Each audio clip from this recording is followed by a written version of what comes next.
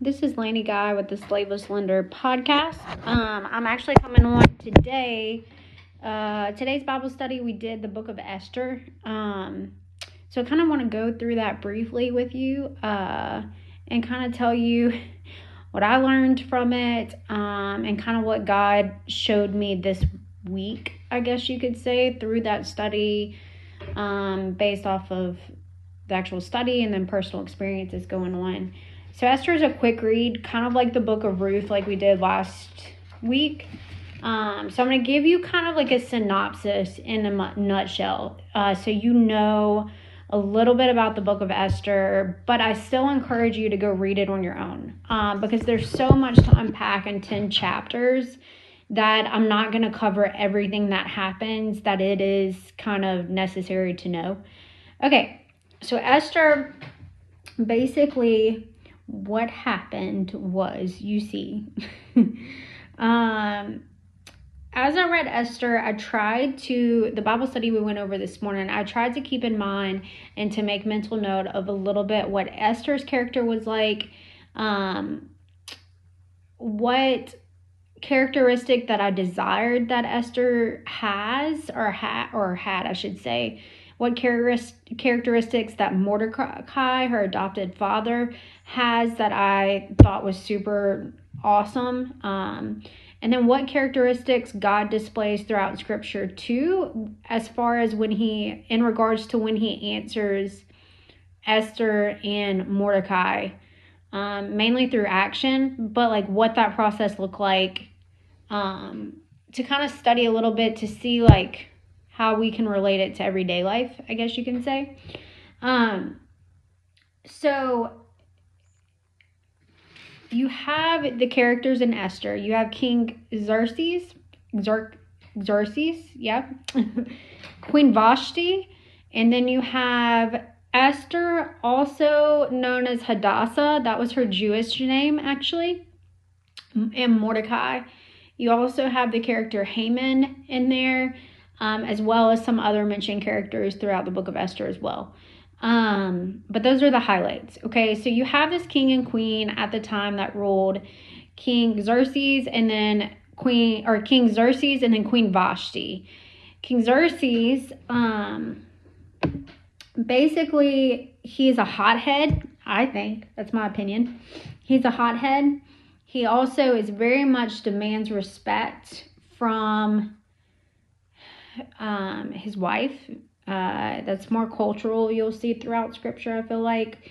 It also is, applies to today, but definitely different times back then, you could say. The king has this event that involves alcohol, is how the beginning kind of goes. And he decides that he wants his queen to come in and be showcased amongst the people and the nobles. And basically he wants to show her off. He wants to show how beautiful she is. The queen, for whatever reason, says, no, I'm not going to do that. Which I can imagine, ladies, like, it's a pretty scary thing. You have this king that's been drinking and like living his best life. Now he wants to like get you dressed up, showcase you around to these nobles and to the people, and it's kind of scary, honestly. Like, it's almost like what really went down, Anyway, that's a side note, but I really don't blame her for saying no, because it doesn't really say why in Scripture. But if you have any feedback, scholars out there or anything, I am super interested, actually. So the king was on the 7th day of partying. He was drunk as a skunk. That's when he decided, I want my queen to be showcased. She said no. He got angry and then sought legal counsel from, his committee, I guess you could say. The council told him to get rid of the queen due to the reputation of the king and the message that it conveys to the other women. Okay, so I laughed the first chapter throughout all of this. But basically, off with the queen. She's gone. She's done. We don't know what happened, whether she was submitted into slavery. She goes away. She's no longer the queen. So the commissioners were appointed to seek out different virgins and to basically find the king a new queen. Out of one of those virgins, Hadassah, but more so known as Esther, which was actually, I believe, a Persian origination of the name, was chosen to go to the king's chamber, or the king's palace, I guess you can say, not chamber. So Mordecai, who was her adopted father figure because her parents died at an early age, actually came back and said, okay, Esther, if you go, keep your mouth shut about your nationality and about your family history. So that she did. You can kind of see throughout scripture that Esther leans on Mordecai quite a bit for wisdom at the beginning because she's kind of unsure of the social norm. I feel like maybe potentially of like what it was like to be in that situation where you're amongst so many virgins, so many potential brides, and it's like the new age bachelor except during that time period. So it's super intimidating, I feel like. King Xerxes demands these women to go through 12 months of beauty treatments, which is pretty intense. It's almost to me like, I don't know, if I was Mordecai, I would be paralyzed in fear for my daughter to go do this. But also you got to look at the times. You had you still had this division of the Jewish people during the time period, as far as like turmoil going on. So in Mordecai's defense and in Esther's defense, they probably were looking at this experience as a way of protection for Esther, I'm thinking, because of the trend that they could see as far as what was going on in current events going on around them. That's just my take on it. So I would say that Esther and Mordecai were like, okay, if I go, I'm not going to die. But if I don't go, I could die, as far as the amount of turmoil that was going on with the Jewish population. And so they made the decision to go ahead and go. And Mordecai, you can tell, is coaching her and giving her as much wisdom as possible in order to protect her. So if you're wondering, like, context-wise, that's what I got out of it. Mordecai, basically it goes on to say Esther won favor from the king because she was the most beautiful and it was overwhelmingly known.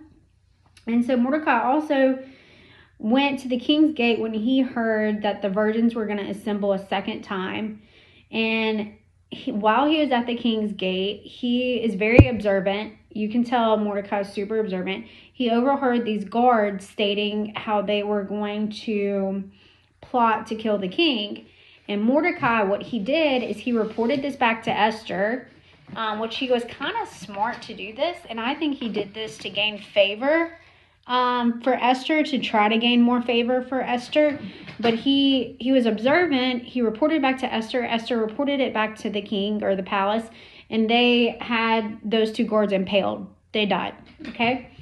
Then the story goes on to say, basically keeps telling the story. King Xerxes honored Haman, who was an Agagite.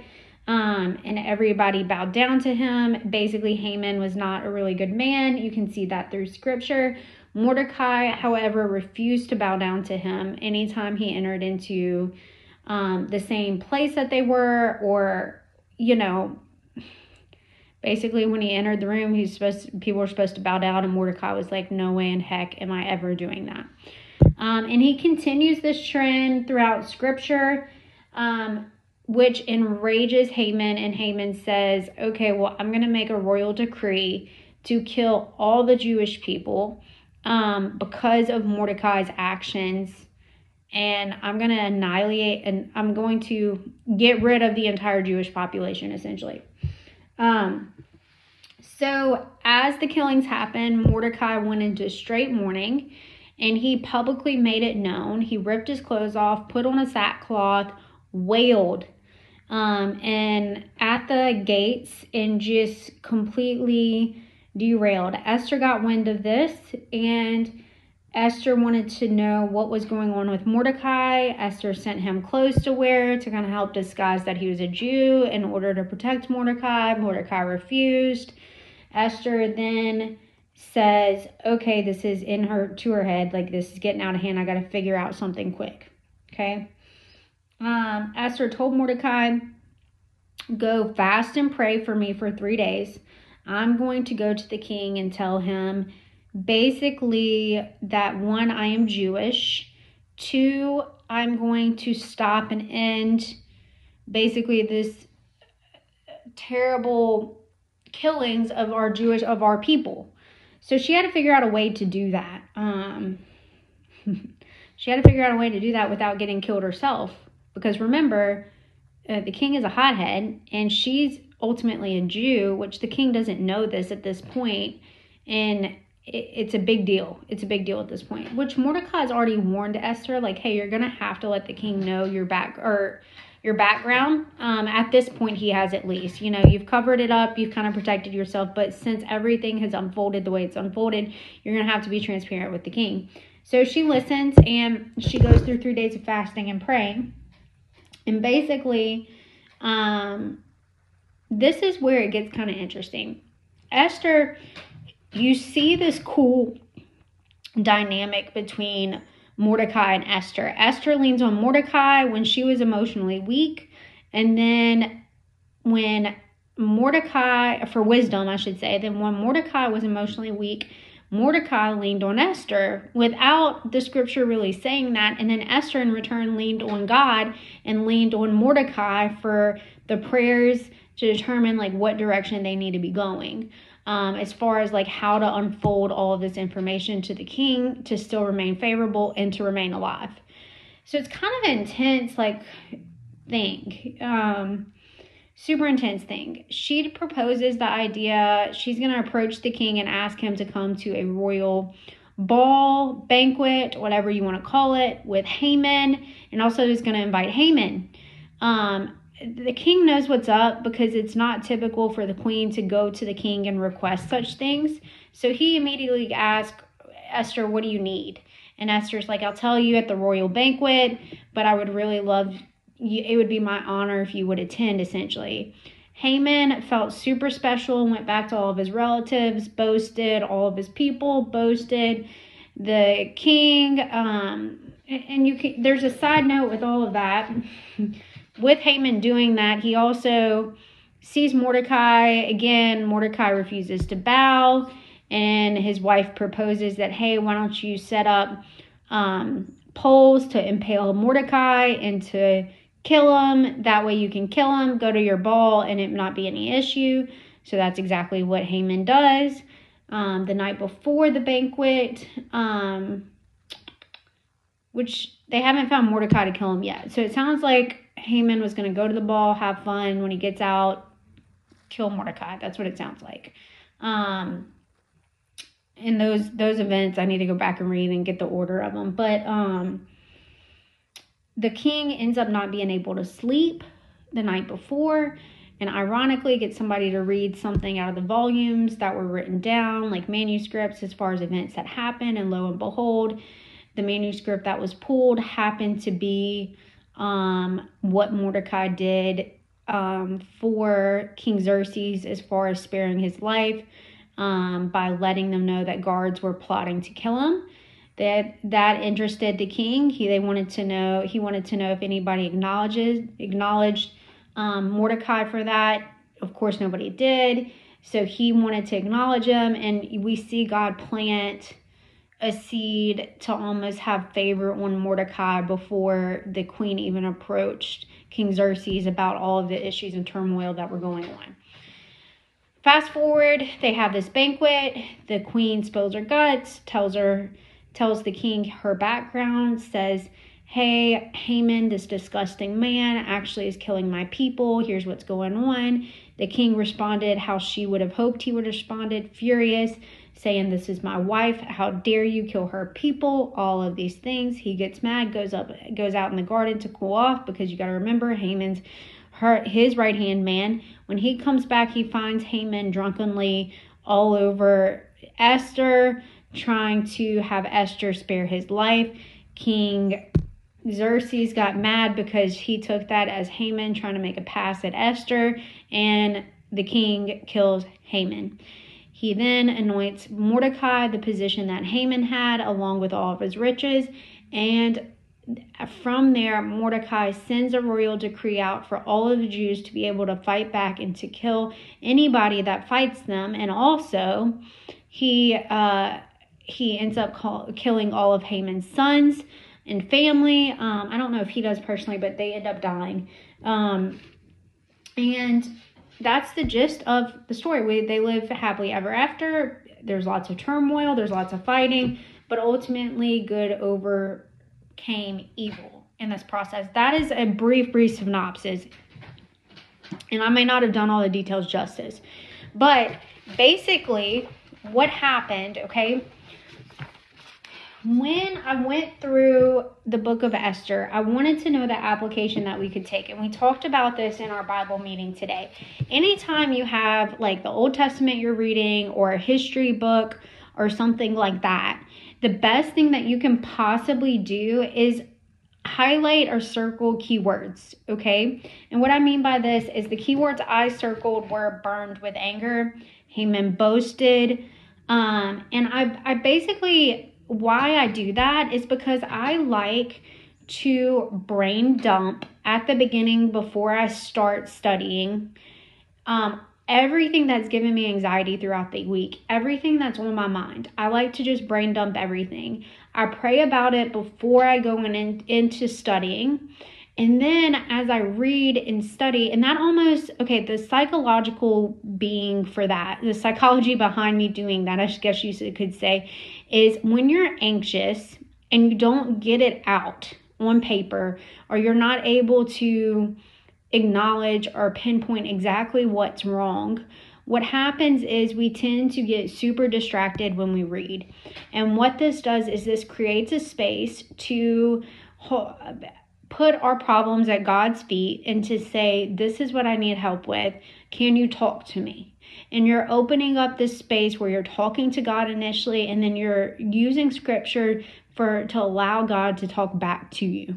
Okay, it's like this cool relationship, I guess you could say, that you guys have like this dialogue where you're able to hear God's voice. So what I do is when I read scripture, I highlight keywords that jump out, and then I try to relate them to what I struggled with throughout the week.